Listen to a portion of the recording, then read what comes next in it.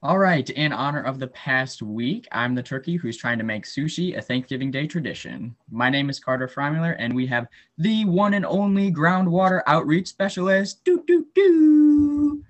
So we want you to send your hunting pictures to the CNR SSC to get featured in the CNR Reporter because who doesn't like big ungulates this time of year?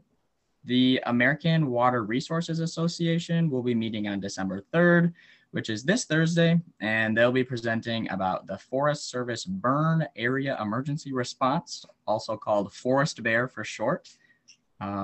Know that the applications for course and plant IDTAs are now available for the summer field experience.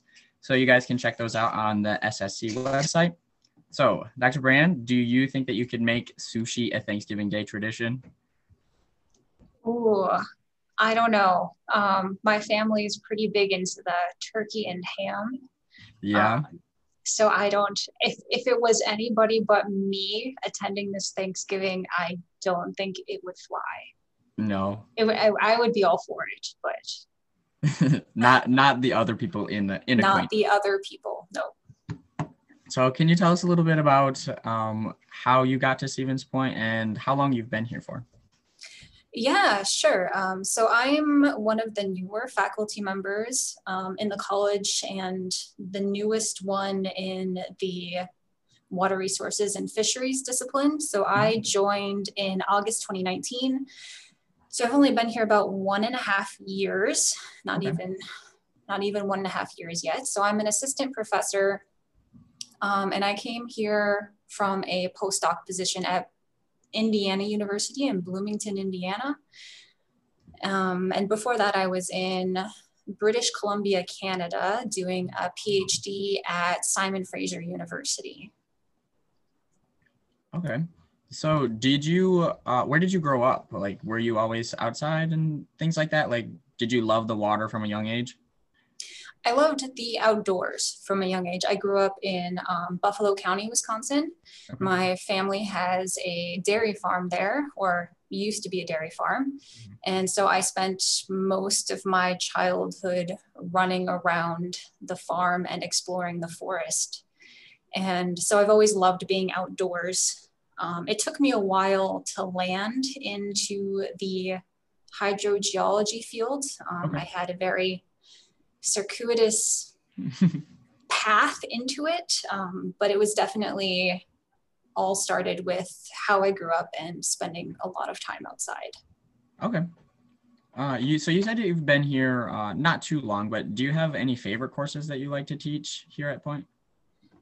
Yeah, so I have a lighter teaching load than a lot of the other faculty because my position is 25% teaching and 75% research and outreach. Mm-hmm. So the one course that is mine is hydrogeology. So it is my favorite to teach because it is entirely my course. Mm-hmm. I also teach the lab section of some of the lab sections of Dr. Clancy's Geographic Information Systems course. And then I have one that's coming up that might turn into my favorite, but I haven't taught it yet.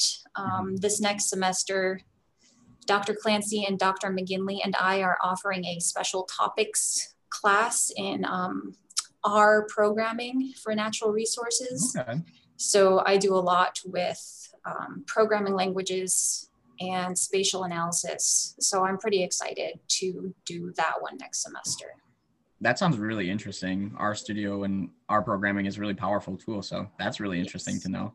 Mm-hmm. So can you also tell us a little bit about the Center for Watershed Science and Education? Like what is that compared to, let's say, like a professor's job? Sure. So the Center for Watershed Science and Education, basically we have 2 faculty in the Center for Watershed Science. That's myself and Dr. McGinley. And then we have some research staff and of course, everybody associated with the WHEEL Lab, the Water and Environmental Analysis Lab. And so the WHEEL Lab does all of the laboratory testing of water quality, and they employ some students. So if anybody is interested in getting into having that sort of job experience, definitely look into working in the wheel lab. But what the rest of us do is try to do research on groundwater issues that are important to the state of Wisconsin, and also educate the general public. So anybody who's interested in all about groundwater. So what groundwater is to begin with, and what it means to have your own well on your property, and if you should be getting your water tested, and what it means when you get results back from those water analysis tests. And yeah, so basically just trying to inform everybody about groundwater in Wisconsin. Okay. How would you compare your relationship between like all of the schools that you've attended? Like not necessarily like a favorite or something like that, but like how did the schools differ that you went to compared to Stevens Point? Yeah, so I started at Winona State University in Winona, Minnesota for my undergraduate degree in geoscience. And I would say that Winona State and UW-Stevens Point have a very similar feel. And that is one of the reasons why I actually looked at this job and decided on this job specifically, is because I liked the smaller undergraduate institution and how many opportunities were available to do sort of outside field-based research that I had as an undergraduate. And I know that UW-Stevens Point has that same feel, and the faculty are very personable. I loved my professors at Winona State, and I think the professors here are equally as amazing. So that really was a major factor in my decision to come here, because it was so much like the undergrad institution I attended. The ones that I went for my master's degree and PhD were larger, obviously, so a different feel. I really liked Simon Fraser University in Canada, which was a different thing altogether. It's a private institution instead of a public one, but it was a little bit on the smaller side, and had wonderful faculty there as well. And then of course I went to Indiana University in Bloomington, which is a giant Big Ten university. And while the resources and the research programs there are amazing, it was really difficult to adjust to, having come from these smaller universities to begin with. What made you want to go? Could you have found a job that you would have liked without a PhD or like a master's program? Like what led you to the postgraduate education? Sure, so I did have a job that I liked before I started the PhD program. After I finished my master's degree, I worked for an environmental consulting agency in Wisconsin, and I got to travel around the state collecting groundwater samples and doing site assessments and writing EPA grants. And I really enjoyed that job. But I also really like research, and that wasn't something that I could do at an environmental consulting firm. And that was why I chose to move on to the PhD. So there are all kinds of interesting and rewarding jobs that you can do without a PhD.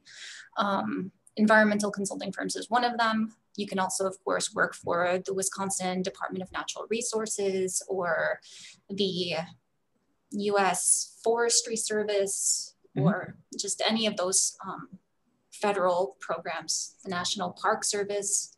They all have jobs that are geared towards water resources. But because you wanted to go into the more research side of things, that was where that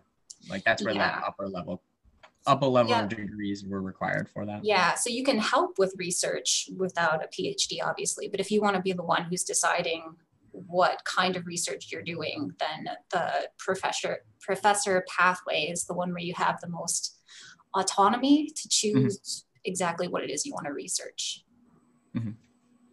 Yeah. So can you tell us a little bit about the research that you were involved with kind of before you came to Stevens Point?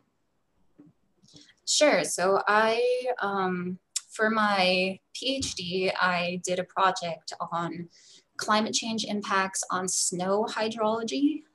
So both stream flow and groundwater, and how does continued climate warming impact the seasonal cycle of stream flow and groundwater.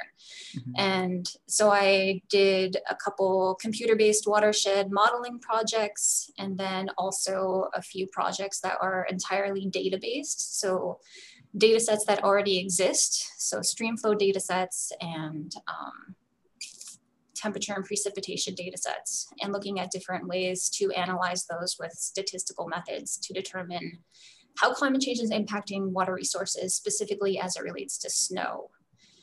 And then for the postdoc, I sort of continued on that research theme, and it was more climate change impacts on water resources. And we had this big project called Future Water Indiana, which if you just Google that, you'll find this interactive R-Shiny mapping interface that lets you sort of peruse through all of the modeling results that were created from that project.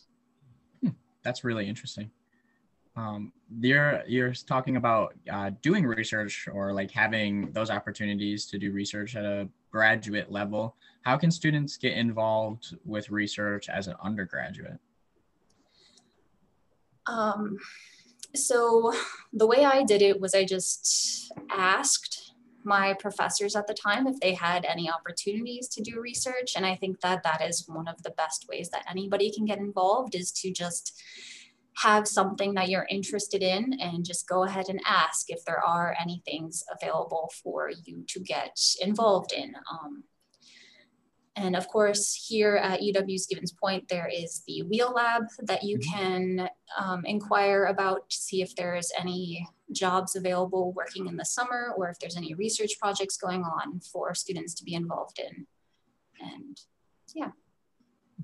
Yeah, that's really helpful. So you said that a higher percentage of your job right now is working with research. Can students get involved with that too as well? So I'm still relatively new here, and the current circumstances of everything has made this transition into this new job more challenging. Mm-hmm. And so I do not currently have any ongoing research projects that students can get involved in, just because I was here for 6 months and then the pandemic started. Mm-hmm. But I'm very hopeful that in the future I will. So I would say check back with me if you're interested in groundwater, specifically in anything having to do with using big data sets, or hopefully in the future I'll have something going in terms of a field-based research program as well, but I don't have anything right now. Okay. Yeah. I mean, that's kind of a common theme that's been happening right now with not being able to conduct research like usual. So I think students will find, or at least this will help students get a good idea of where they can find jobs and or help with research when kind of things get back to normal, you know? Yeah. Where past, like once students do graduate, what are some places that students could find jobs? So there's, of course, the Wisconsin Department of Natural Resources has all kinds of jobs for people who have gotten degrees in a water resources related field. Mm-hmm. There are environmental consulting firms throughout the United States and throughout the world that employ people who have degrees in water resources. The one that I worked for was Ayers Associates, and I really like them as a company. And then of course there's the federal jobs for National Park Service or the Forestry Service or the Environmental Protection Agency, just all kinds of different opportunities. Okay. Yeah. So you can branch anywhere from like conducting those researches to like basically anywhere in the United States you could find a job. Yeah. Mm-hmm. Mm-hmm. Is there like a best place to work? A best place. I don't know. It depends on what you like, I guess. I mean, when I was done with my undergrad, I would have told you that the best place to work was going to be the National Park Service, because I really wanted to just spend all of my days in a national park. Yeah, I mean, it depends on what you like. So if you like being outdoors, there's plenty of opportunities with the National Park Service or the Forestry Service, or even the U.S. Department of Agriculture. They have the USDA has some jobs related to water resources too. So there's all kinds of things. Okay. So kind of wrapping things up a little bit, what is something like, what's a big pet peeve of yours that you have being in this field? Is there something that you really don't like that much, or people have a misconception about? So I like groundwater misconceptions. And so I'll do that one. Okay. So, I mean, groundwater is like the less popular brother to surface water, right? Like everybody sees surface water and everybody cares about surface water. And if it's contaminated, you notice it, but groundwater is hidden and we use it, but we don't really think about it. And there's all kinds of different ideas that people have in their heads about what groundwater is. And some of them are correct and some of them are interesting. So one of the most popular ones is like that groundwater is a lake that is under the ground. And my father actually thought this and possibly still thinks this, because I don't know if I've cleared up this misconception with him, but he thinks that the surface that we are on is floating on top of a lake of water, and that there is just this lake of water under there, and you like stick a straw on it and just suck it out. But that is not how it is. There are certain areas where it's kind of like a lake in karst landscapes where there's big caves that are openings and filled with water, but otherwise it's all porous media where the water is filling in the pore spaces. So it's not an open body of water underneath the ground. And I think that's probably one of my pet peeves, is that people don't actually know what groundwater is some of the time, and they take advantage of it. So on the flip side of that, what do you really enjoy about working with groundwater and hydrology? So I love being an advocate for groundwater. So, I mean, in the United States, over 99% of the rural population relies on groundwater for its drinking water supply. Wow, that's really high. It is really high. And most people don't realize that, but almost everybody who lives outside city limits has their own well, and that well is tapping the groundwater, and the water is, they are relying on groundwater for their drinking water supply. And it's also used for something close to 50% of the irrigation water for growing crops in the United States. So it's very fundamental to our food supply and to our health. But again, it's largely overlooked. And I love teaching about groundwater in the university setting, but I would say that my favorite part of the job that I have is that I get to focus on being an advocate for groundwater research and protection sort of statewide. Yeah, that's really cool. Do you have any other final notes for students to kind of make them more, like what would you give yourself? What advice would you give yourself if you were going back to school right now? Like what could you give advice to students? I don't know. I would say that when you start at the university and you don't know what you want to do, that's completely normal. I went through, I don't know how many majors, and I actually dropped out of college twice. So if you have ever dropped out of college, like just don't give up. If you want to go back, you can still be successful. So I went to 3 different universities before finishing my undergrad. I switched majors like 5 times, but then once I found the thing that was sort of the field for me, I had no trouble sticking with it. Okay. Yeah. That was extremely helpful, I think, for students to hear. So thank you for tuning in today. You are best reached by email, correct? That's probably the best way for people to get in contact with you if they have any questions. Okay. Yep, email is best. Yeah, sweet. So you guys can reach out to Dr. Brand, and I hope that you guys can make it next week to hear about forestry with Holly Petrillo. So until then, stay warm and eat those leftover turkey.